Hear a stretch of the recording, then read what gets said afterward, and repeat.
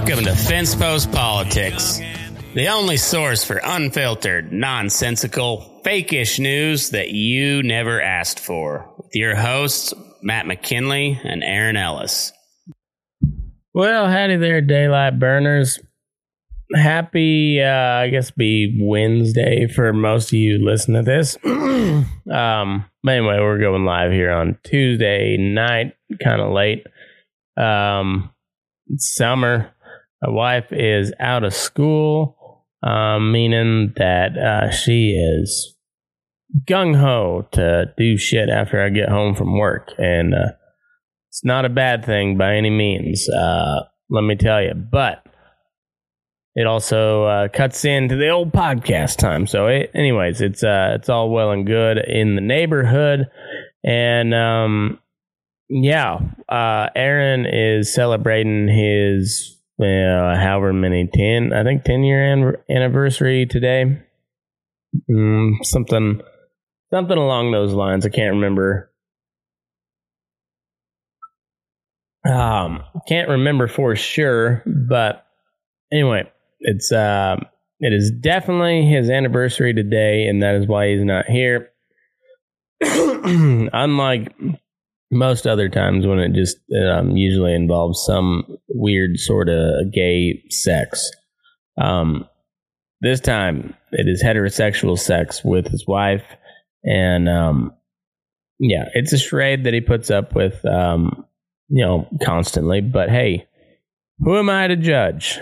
He's a good friend of mine, and whatever. He's got to do what he's got to do. Anyhow, speaking of getting, got to do what you got to do.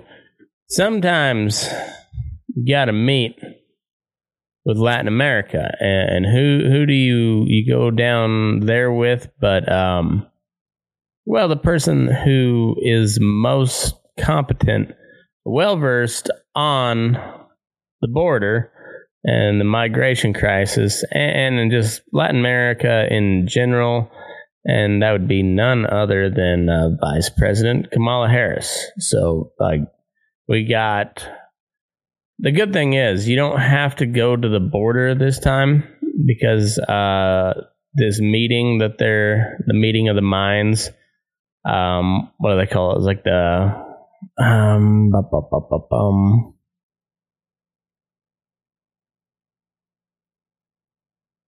It's like the Summit of the Americas or some shit like that. And it's a kind of a shit show. But we're gonna send Kamala over there, and that's good, because it's not at the actual border. It's in Los Angeles. She knows Los Angeles, and so this gives her a reason to talk about the border, but not actually go to the border. Meanwhile, the only three presidents or leaders of Latin American countries that she has spoken to, being Mexico, Guatemala, and Honduras, those presidents are not, they are not going to attend the Summit of the Americas, and also mostly out of protest that let's see, we'll scroll down here. Harris said she will focus on empowering women who face poverty and violence in their home countries.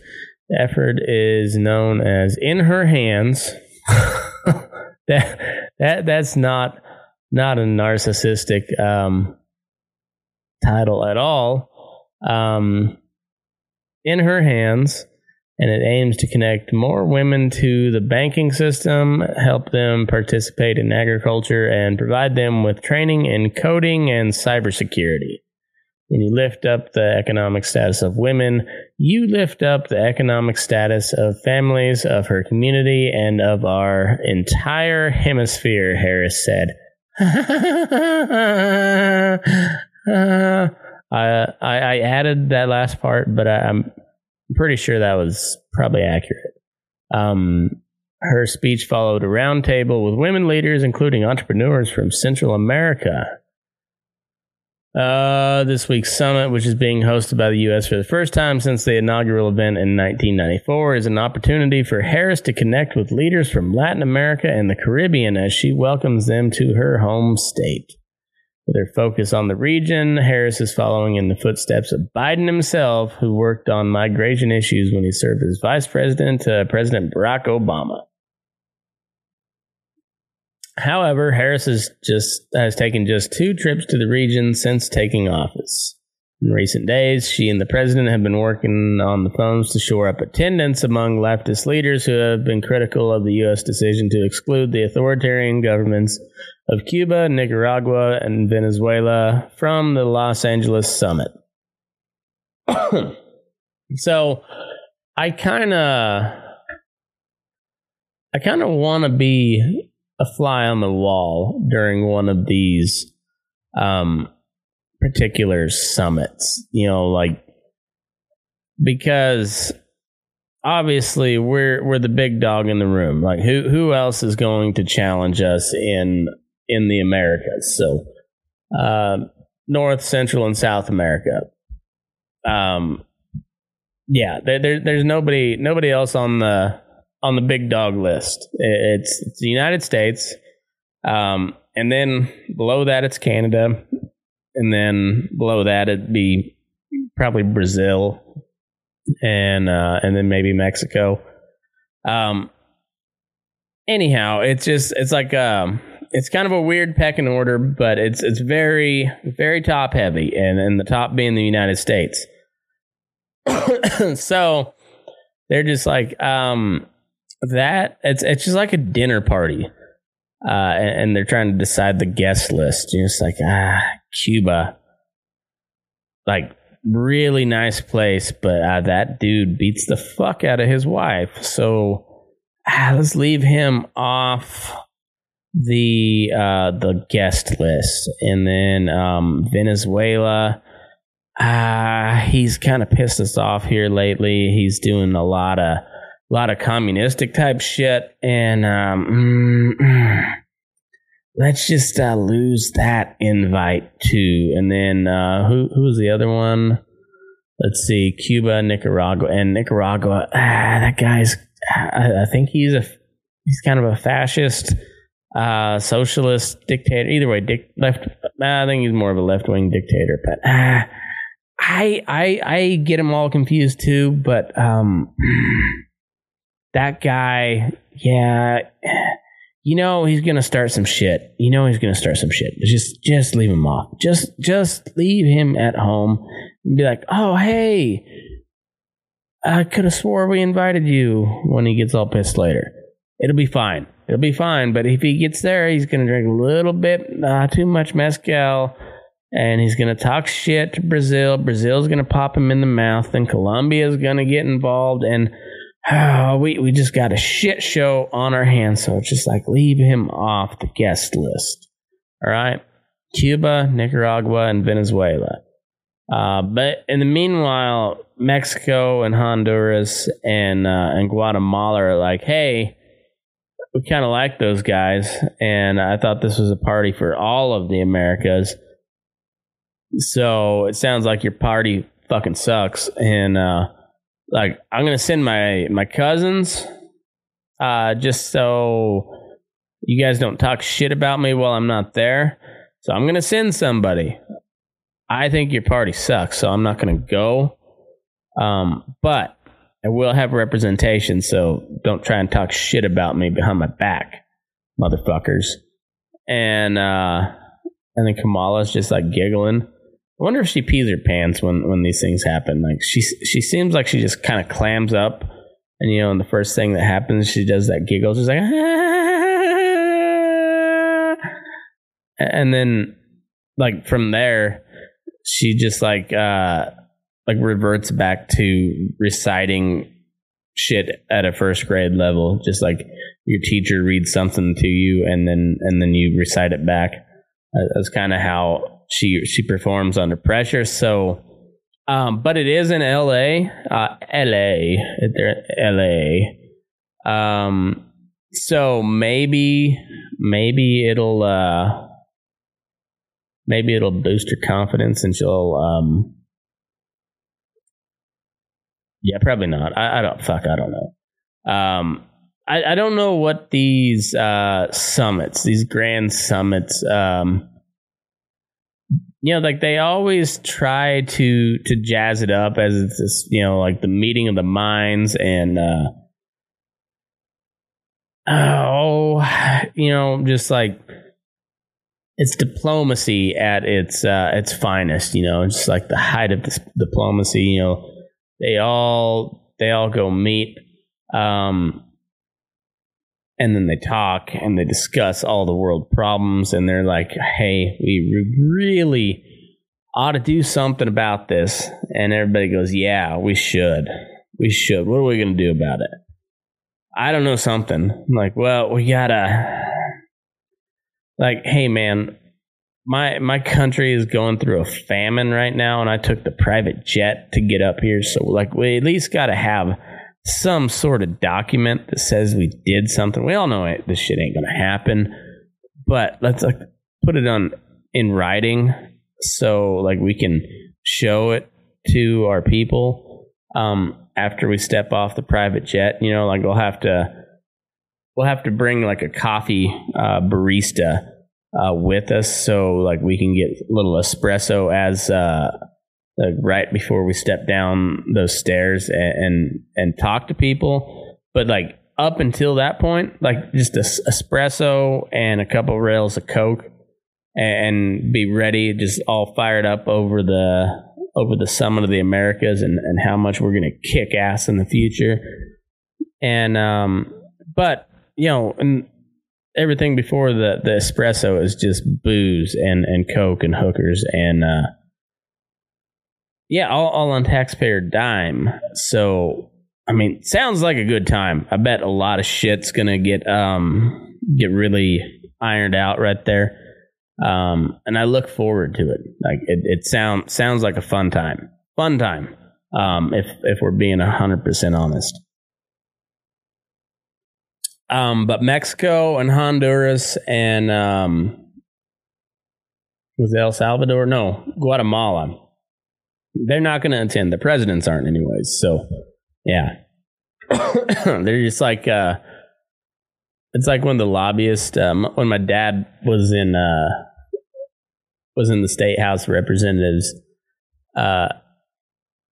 the lobbying rules and regulation and laws were a lot more lax back then. So he used to get tickets to the Nuggets or the Rockies or whatever Denver sports team it was. And my dad's not a sports fan at all, but he'd go every now and then just to watch people because he's a big people watcher. And but it was just funny how like you just like throw a little knick-knack at them and people would just like they'd eat that shit up. Like you get some box seats or not box seats, but like club level seats for the Rockies, even though the Rockies fucking suck. And people were like, all right, well, I'll listen to your proposal and probably vote your way because hey, Rockies tickets. I get to go watch the shitty team in really good seats. So Anyhow, I wonder what's going to go on, and I wonder like who's going to be the most catty. I bet you Kamala is the one that gets bullied at this deal. Like this is like shaping up to be like a Latin American Mean Boys deal because let's face it, there's no women leaders from Latin America. So Kamala's there, and she's not really a leader, but she's until Wednesday. So Wednesday is when Biden's showing up. But up until this point, like she's been the representative from the U.S. and it's just like Mean Girls, but it's Mean Boys, and they're all the boys are Latin American dictators for the most part. So that's how I picture that going. Holy shit. 15 minutes to get through that one. Cool. Hey, we're on a roll. This is going to be a good episode. This is a couple week old article, but relevant because the CDC just recommended use of monkeypox or masks to control the spread of monkeypox. And then later retracted it because turns out that it's not really not really much of a deal at all. But in any case, this was from May 31st. So just a couple days ago. But it's not a brand new article, but basically it's from the New York Times and talks about how masks can work, particularly the N95. But mask mandates do not work. And then they could also go a little bit further and just say the mask use doesn't help. But they don't, and you probably shouldn't either because, YouTube doesn't like that stuff. So, or you don't want to sound like a kook. But anyhow, they're trying to make this monkeypox a thing. Sounds like it's really not that big of a deal. We're up to like 300 cases in the U.S. As far as I know, no deaths. And, yeah, it sounds like a big scare tactic, but hey, what isn't anymore? Let's see, what do we got next? Where are we at?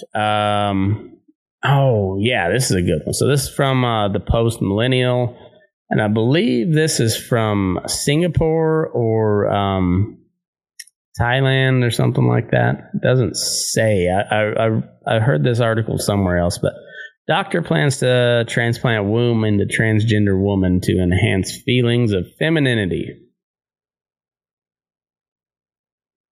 A doctor is planning to perform a womb transplant into a biological male in an attempt to enable that transgender identified male to carry a child.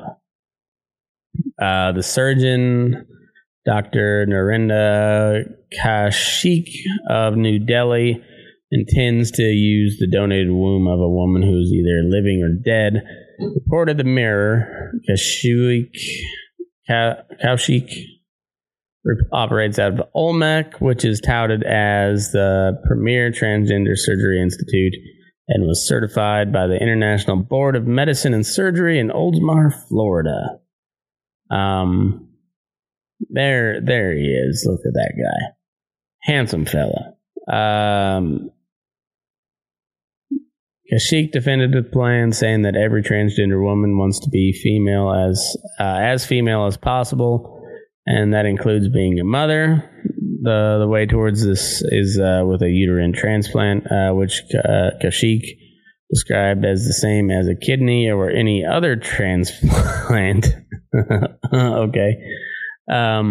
Restrictions on this kind of medical experimentation are far more lax in Asian countries than in the West, leading many to seek genital reconstruction surgery after to appear as the opposite sex in India. Many of Kaushik's patients are from the UK. On Instagram, he posts testimonials from international patients as well as photos from patients in the midst of surgical reconstructions. A biological male with a transplanted female womb would not be able to conceive naturally, since the male body contains no other elements of the female reproductive system, including eggs, fallopian tubes, a vaginal canal, a cervix, or ovaries. The only available option would be in vitro fertilization. There have been no successful pregnancies among males in the history of the world, yet this is the future, said Kaushik. We cannot predict exactly when this will happen, but it will happen very soon. We have our plans, and we are very optimistic about this, Kaushik said. The Journal of American Medical of the American Medical Association issued a paper in 2021 showing that a survey of 182 transgender women found that more than 90% of the respondents indicated the uterus transplant may improve quality of life in transgender women, alleviate dysphoric symptoms, and enhance feelings of femininity.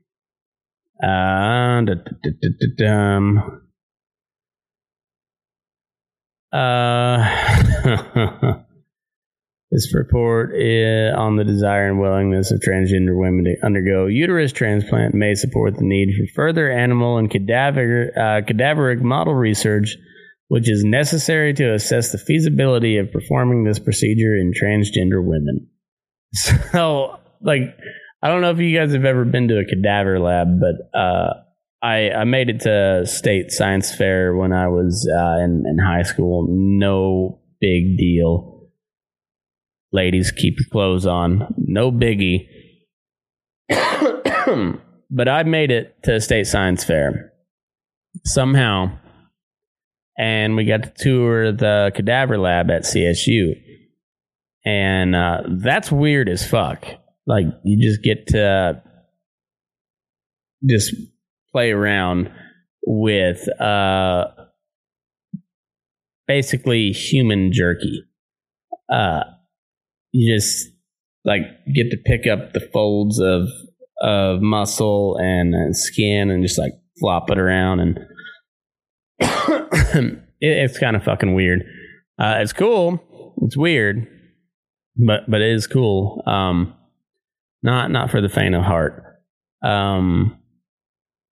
So they're stepping this up, and you're just gonna make a little incision here on your cadaver, and I'm picturing one of those nitrile gloves filled with water, and it's here's the embryo. Here we go. It's we've undergone the in vitro fertilization, and we got a viable embryo, and we're just gonna slip it under the 12th rib right here, and off we go. And then you try not to pop the glove as you're sliding it through the flap of this dude. I'm assuming, and I shouldn't assume, you know what they say, assuming isn't the best thing ever. That's what they say, because you don't know. You just don't know. Sometimes you can assume something and it could be completely false, and you look like an asshole. So that's why they say don't assume. I mean, it's well taught throughout history. Yeah. So that's what they say. Assuming's no bueno. That's what Kamala should say at the Summit of the Americas. It's just assumptions are no bueno. Assumptions are muy mal. And you know what? I think it'll go over real well. Anyhow, I've got a lot of questions about this whole deal, because I have been inside of a lot of female creatures, and by that, I've had sex with some women. I have witnessed two human births. I didn't actually look at it. That shit creeped me out. So I stared at the wall and held my wife's hand. But I understand how that shit works. My daughter, we saw the heartbeat via a ultrasound machine designed for cattle. I'm fairly familiar with how the birthing canal and everything, the female reproductive system works, and in particular, I'm very intimate with a cow, but that also translates over to humans pretty well too, because it's all the same equipment, just it's on a bigger scale when you're dealing with cattle. but there's a whole thing, going through the vagina into the birthing canal. You got the vulva, and you got the vaginal cavity, which goes up into the, past the cervix is where you get up into the uterus and the womb and everything. And then there's muscles designed to push that little shit out, whether it be a human or a calf. It's all kind of designed the same way. So should they implant this embryo underneath somewhere in this dude who's now a woman, and they reshaped his dick and balls and everything into what I would assume. I haven't delved too much into the dickoplasties or the vaginoplasties that they make nowadays, but I'm assuming it's a fairly respectable created vagina. But the rest of that shit, like from the hips back up into to where they're implanting this embryo, like that's completely different. And I know it's a little controversial, as as Norm Macdonald would say. Like, I don't want to get too political here, but like, it just it doesn't work the same. So I don't know. It's that'd be interesting to see how that goes out. Like, how do you feed the embryo once you implant it into a male? Like, where does the umbilical cord, where does that? It goes from the umbilical, the navel of the baby, but where does it connect to in this dude that is now pregnant? Like, I have no doubt that they could put a baby in a man, but could they keep it alive? I'm not sure how. Maybe they've got some real cool medicine. Like I said, I think this was over in like Singapore or Thailand, one of those Asian countries, and weird. But speaking of gays, I'm a big fan of this. Marjorie Taylor Greene. She very much in the Trump line of things, where she's never not entertaining. Milo Yiannopoulos, far-right provocateur, is a Marjorie Taylor Greene intern. I don't know if you guys are familiar with this guy, but he's a British gay dude, like flamboyantly gay. He's also like hardcore conservative, but not like super far right wing conservative. He's more, I don't know, I haven't listened to him in a while because he got canceled off of everything. But he was more of like an Ann Coulter type conservative. So like real like right wing moderate more than anything. But he said some shit that really pissed people off. And he was hard to attack from the left wing people because he was such a flamboyant gay dude. And then it turns out I think he advocated for like the legal age of consenting sex to be 13. I think he was referring to gay men in particular. I don't remember, but either way, kind of weird, real weird. In particular with some of the shit we got going on now with like the grooming type stuff, and but now he's an unpaid intern for Marjorie Taylor Greene, which that's fun. I wonder where that goes. That it's bound to be entertaining. Is it going to be good? Will any good come of it? Doubtful. Very doubtful. But it will be entertaining. You know that. The former Breitbart editor, far-right commentator, and conservative provocateur Milo Yiannopoulos has a new title. Summer intern for Representative Marjorie Taylor Greene, Republican from Georgia. Yiannopoulos announced Monday that he had finally been persuaded out of retirement, writing in a Telegram post that he was hired for unpaid internship with a friend. He attached a photo of congressional intern identification badge on top of a Louis Vuitton bag showing he's an intern in Greene's office. Louis Vuitton bag. Basic bitch, also. Her office did not respond to questions about Yiannopoulos' duties for his internship, but in a statement provided to the Washington Post and other publications, Greene said, "So I have an intern that was raped by a priest as a young teen, was gay, has offended everyone at some point, turned his life back to Jesus and the church, and changed his life. Great story." The statement, which was sent after this article first published, also suggested that the media should interview a colleague of hers and about her transgender daughter. Greene named the colleague using transphobic language.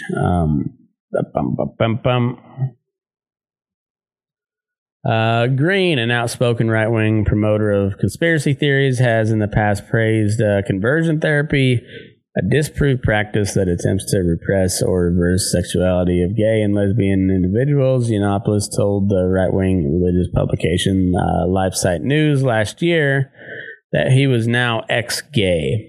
Yiannopoulos is opening a clinic in Florida for men plagued by same-sex attraction, according to his Telegram profile.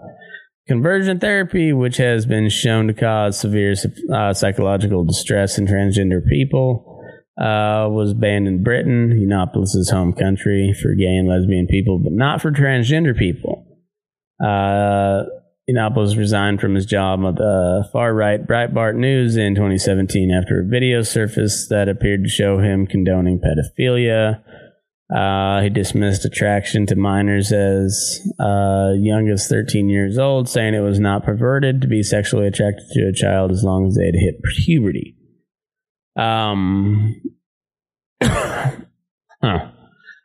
Greene has amplified numerous conspiracy theories, including allegations that Democrats are a party of pedophiles. Yiannopoulos has been spotted with Greene and members of her staff in recent months at various events.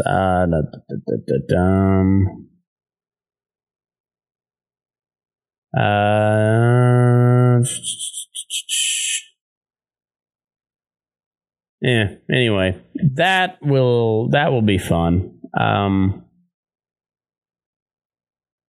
I don't know what that consists of, but for better or worse, Marjorie Taylor Greene knows how to get attention, and so does Milo Yiannopoulos, and the two of them working together will probably be quite funny, I would imagine. Let's see, where are we at now?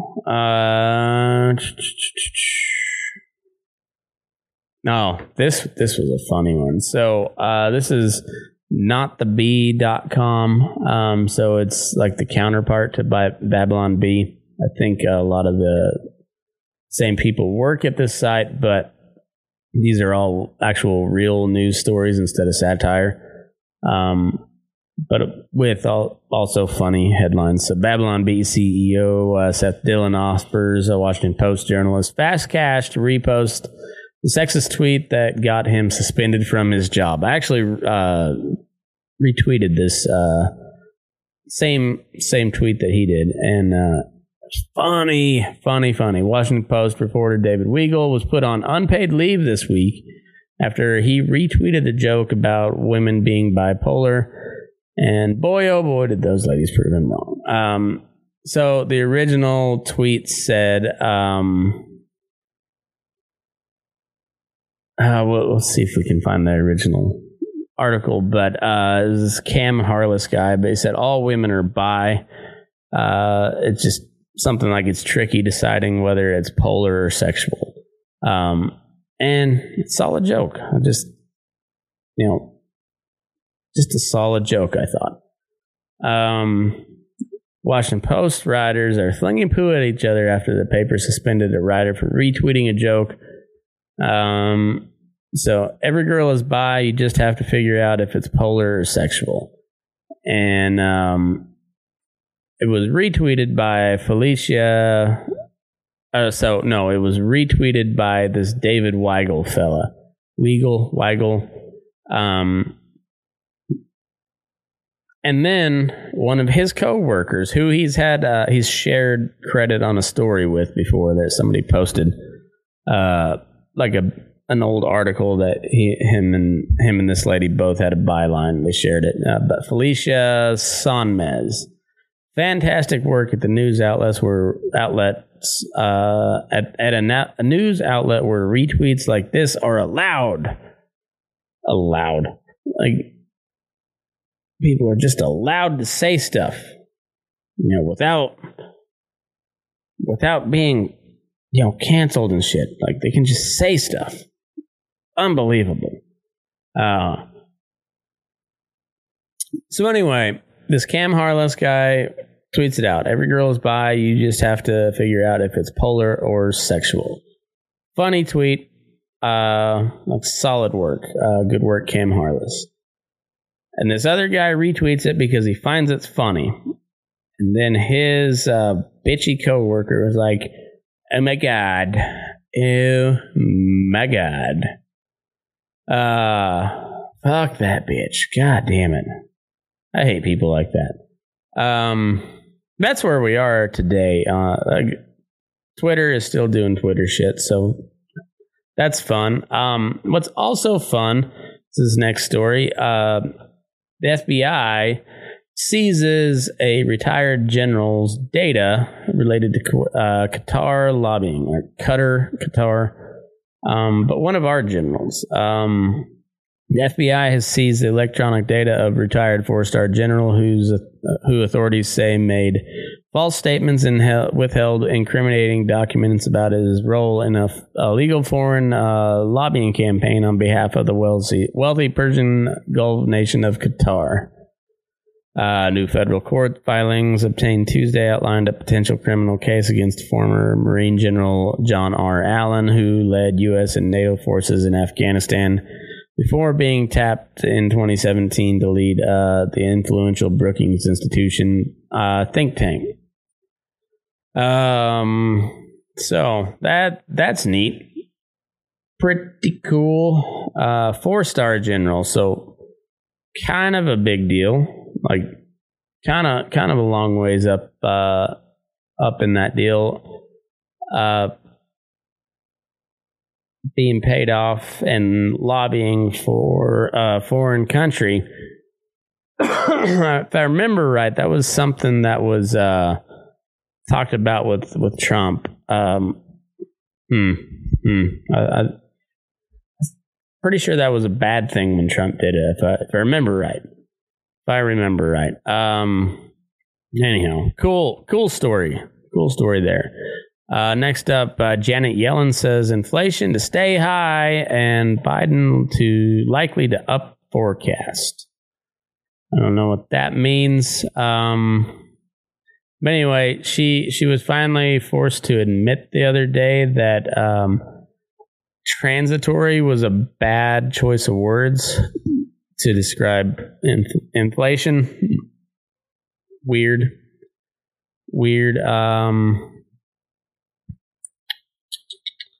U.S. Treasury Secretary Janet Yellen told senators on Tuesday that she expected inflation to remain high, and the Biden administration would likely increase the 4.7 inflation forecast for this year in its budget proposal. During a Senate Finance Committee hearing, Yellen said that the United States was dealing with unacceptable levels of inflation, but that she hoped price hikes would soon begin to subside. U.S. Consumer Price Index inflation has been tracking above 8% in recent months, the highest readings in over 40 years and well above President Joe Biden's administration forecast for its fiscal 2023 budget. Yellen repeatedly rejected Republican assertions that inflation was being fueled by Biden's $1.9 trillion American Rescue Plan, COVID spending legislation last year. We're seeing high inflation in almost all of the developed countries around the world. And they have very different fiscal policies, so Yellen said. So it can't be the case that the bulk of the inflation that we're experiencing reflects the impact of the ARP. Of course it can't, because if it did, that means you wouldn't be doing your job very well, and that your plan is having negative consequences. So that can't be the case. Biden administration is still pushing for a scaled-back version of the stalled climate and social spending agenda, which would offer tax credits, blah, blah, blah, blah, blah, blah. Yellen repeated her views that inflation was being fueled by high energy and food prices caused by Russia's war in Ukraine. The Putin price hike. Yeah. The shift to goods purchases during the pandemic and by new COVID-19 variants. Always out to get you. And persistent supply chain disruptions. Yellen has come under fire from Republicans after acknowledging she was wrong last year in forecasting that inflation would become that inflation would be transitory and quickly subside. She will face more tough questions on the issue in a House Ways and Means Committee hearing on Wednesday. So means it's just gonna be bad for a little while. Little while longer, and just hold on. All right. There's a couple other stories I thought about, but what was this one? I can't remember. Oh, yeah, this is a cool one. If you didn't need, well, or if you did need another indication that we're living in a simulation, or just the upside down world in general. Here is a story from Buffalo, New York. Pro-abortion terrorists firebomb Buffalo pro-life pregnancy center. Pro-abortion terrorists firebombed a pro-life Christian pregnancy center in Buffalo, New York on Tuesday, inflicting significant damage on the building and vandalizing the remains with their organization's name. Pro-abortion group Jane's Revenge, which has developed a reputation for resorting to violence, claimed responsibility for the attack, which left glass shattered and much of the interior of the Compass Care office burned and destroyed, CBN News reported. The arsonist left graffiti on the wall that read, "Jane was here." The organization has committed multiple such incidents in the last few months, including one in which it firebombed the headquarters of Wisconsin Family Action, a pro-life group in Madison, Wisconsin, last month. There, the terrorists left a message: "If abortions aren't safe, then you aren't either." Ironically, New York's governor not only ignored the violence, but instead earmarked $35 million in taxpayer funds to increase security at abortion clinics, Compass Care said in a statement. Adding insult to injury, the New York legislature passed a bill investigating pro-life pregnancy centers precisely because they do not perform abortions. Jane's Revenge also admitted that it threw red paint on the front door of a crisis pregnancy center in Washington, D.C. last week, spray painting Jane Says Revenge on the side of the building.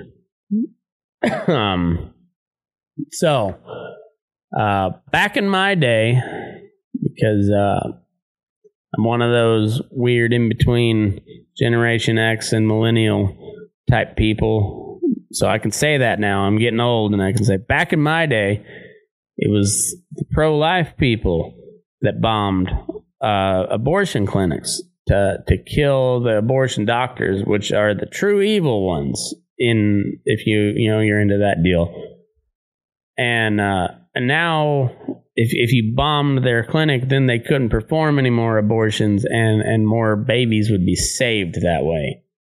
And now, like, that's just kind of fucked up. Like, there's a lady in there that just like, oh, I thought about getting an abortion, but I realized I couldn't go through. And they're like, hey, don't worry about it. We got you. Here, go to this place, and we'll get the whatever the care is. I don't know if it's top notch or not. I really don't know. Don't care. But either way, they're trying to provide that for ladies, I guess. Well, I wonder if they're going to have a place for men coming up. I wonder. As soon as they figure out how to feed that fetus, without like carrying around an IV bag or something. I don't know. I'm intrigued. I respect the hustle. Yeah. But anyhow, like this is a clinic for pregnant women, and then you blow it up, and so now like they have to go somewhere else, or do they have to get an abortion? And like that's the grand scheme of all of it. I wonder. I wonder. I'm not sure about all that. But like I said, it was back in my day. That's not what happened. That's not what happened. Oh, this is a fun one. It's one that's been known for years. If you're from Montana, know somebody from Montana, or know of somebody who knows somebody from Montana, you can relate to this. But it's finally making headline news. Yellowstone boom pits lifetime Montana residents against wealthy newcomers. Yellowstone has become one of the hottest shows streaming, filmed on location in the West, much of it in Montana. The scripted drama tells the story of a modern-day ranch owner, John Dutton, played by Kevin Costner, and his family dynasty. Good show. Highly recommend. No, it doesn't protect real ranch life, but still a good show. The storyline is deliciously captivating with backstabbing and family intrigue, high-stakes power plays, and dramatic plot twists. But the cinematography is a major element of the appeal. Sweeping vistas, snow-capped mountains, and charming small towns are captured throughout the episodes. Still, ask native Montanans what they think of the show, though, and you'll likely be met with grimaces and criticism. Ginger rice.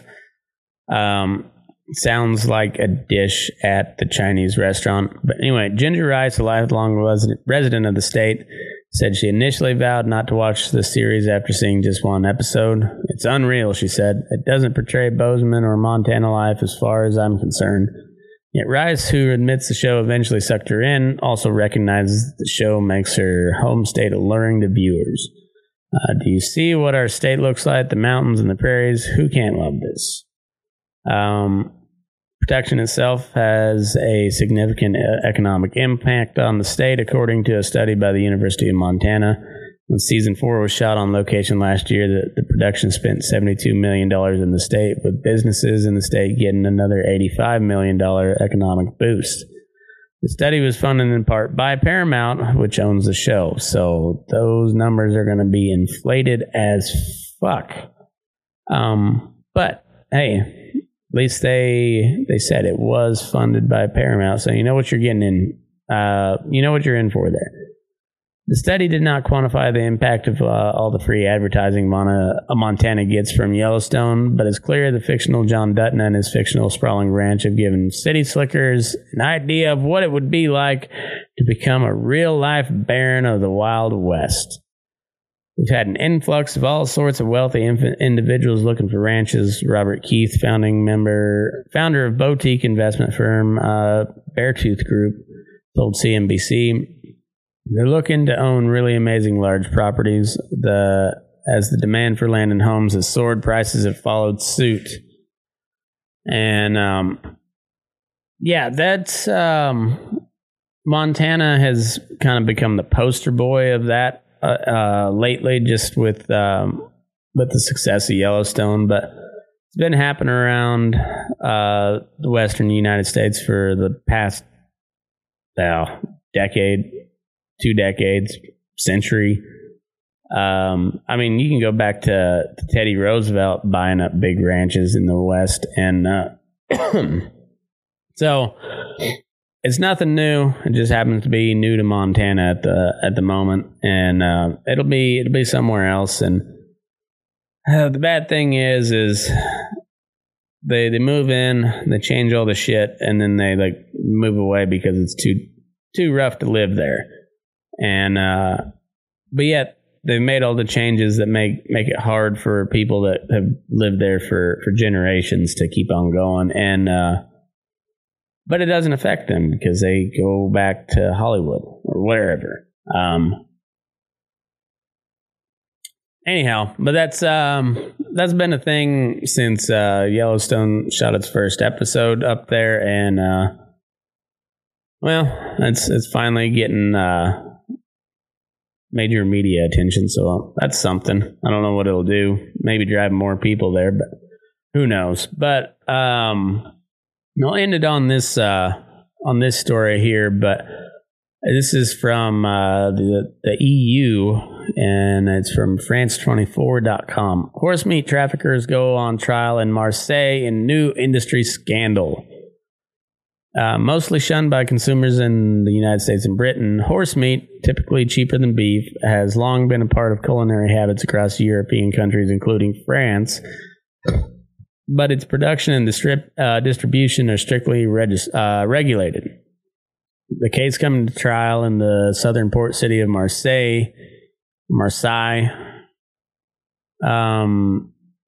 is the biggest horse meat scandal since 2013, when millions of ready meals were withdrawn from stores across Europe after they were found to contain horse meat instead of only beef as indicated on the label. Standing trial are French, Belgian, and Dutch nationals charged with violating EU sanitary rules governing the horse meat trade and with forging official documents between 2010 and 2015.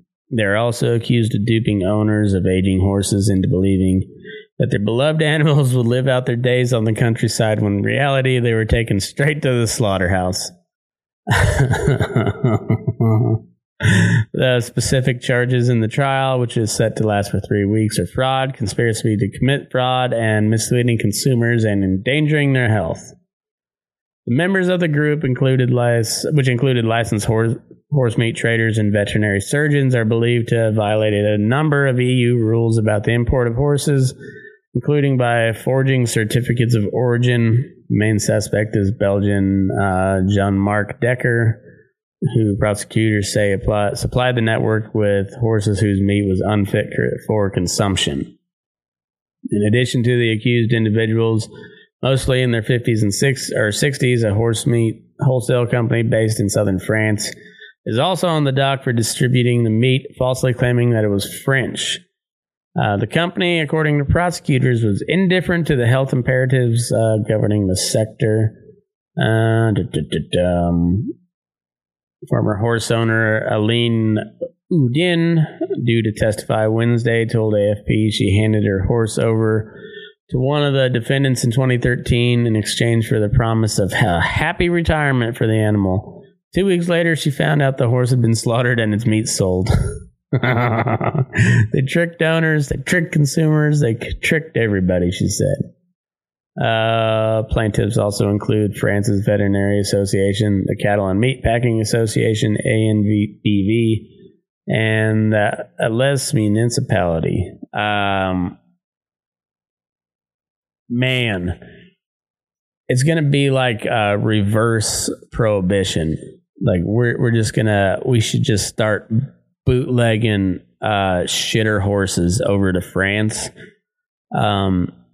Like they've got this big food crisis looming in Europe with the Russia-Ukraine shit just going on, and we're getting into like when people are about ready to harvest wheat, and Ukraine being a huge wheat producing country, and they're at fucking war with Russia holding about 20% of their country at the moment. So like that's going to be a big deal, and they're going to need something.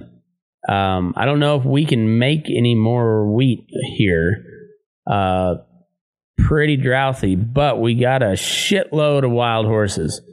So let's round them up, send them on the slide. Like we can go back to privateers and rum runners and shit. but it'll be shitter runners, it'll be stang runners, whatever cool name you guys want to call it. But like, let's ship them Mustangs over to Belgium and France and the Netherlands, and it's going to clear up our range. It's going to solve a little problem for a little while, and we can make some good money, when they start clamping down on shit in the EU. Hell, let the CIA run that operation, because then, like, if we get caught, it's plausible deniability and all that shit. Whatever, like that. That's why don't we do it for some good for once? Like, we can get rid of the Mustang population, the overpopulation of these grazing permits. We can get rid of that, and also at the same time benefit those weird fucking frogs over in Europe. Okay? It's a win, win, win, win, win all the way down the road. Like, we get to keep that, like, rebel spirit of America alive by reverse rum running into Europe, but with livestock. But like livestock that nobody really wants. Everybody says they want a Mustang until they have a Mustang, and then they're like, oh, these kind of fucking suck. So let's get rid of them. Let the French eat them in their Hungry Man dinners. It'll be fine. It will be fine. When you're running out of food, nobody's going to care what's in their Hungry Man. They're just happy to have a Hungry Man. All right? Horse meat, product of the USA, but we can't stamp it legally. But you fucking know, it came from us. And on that note, y'all have a wonderful week. Once again, I have to remind you, if you are in the Garden City, Kansas area on June 17th, going to be not this Friday, but next.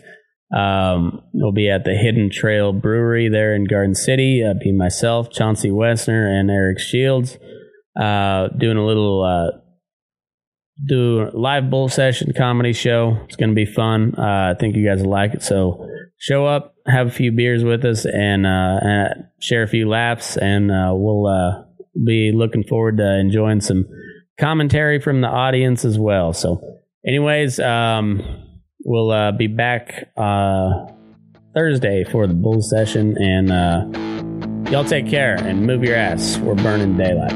Good guys and bad guys, cowboys and Indians, sinners and saints, masters and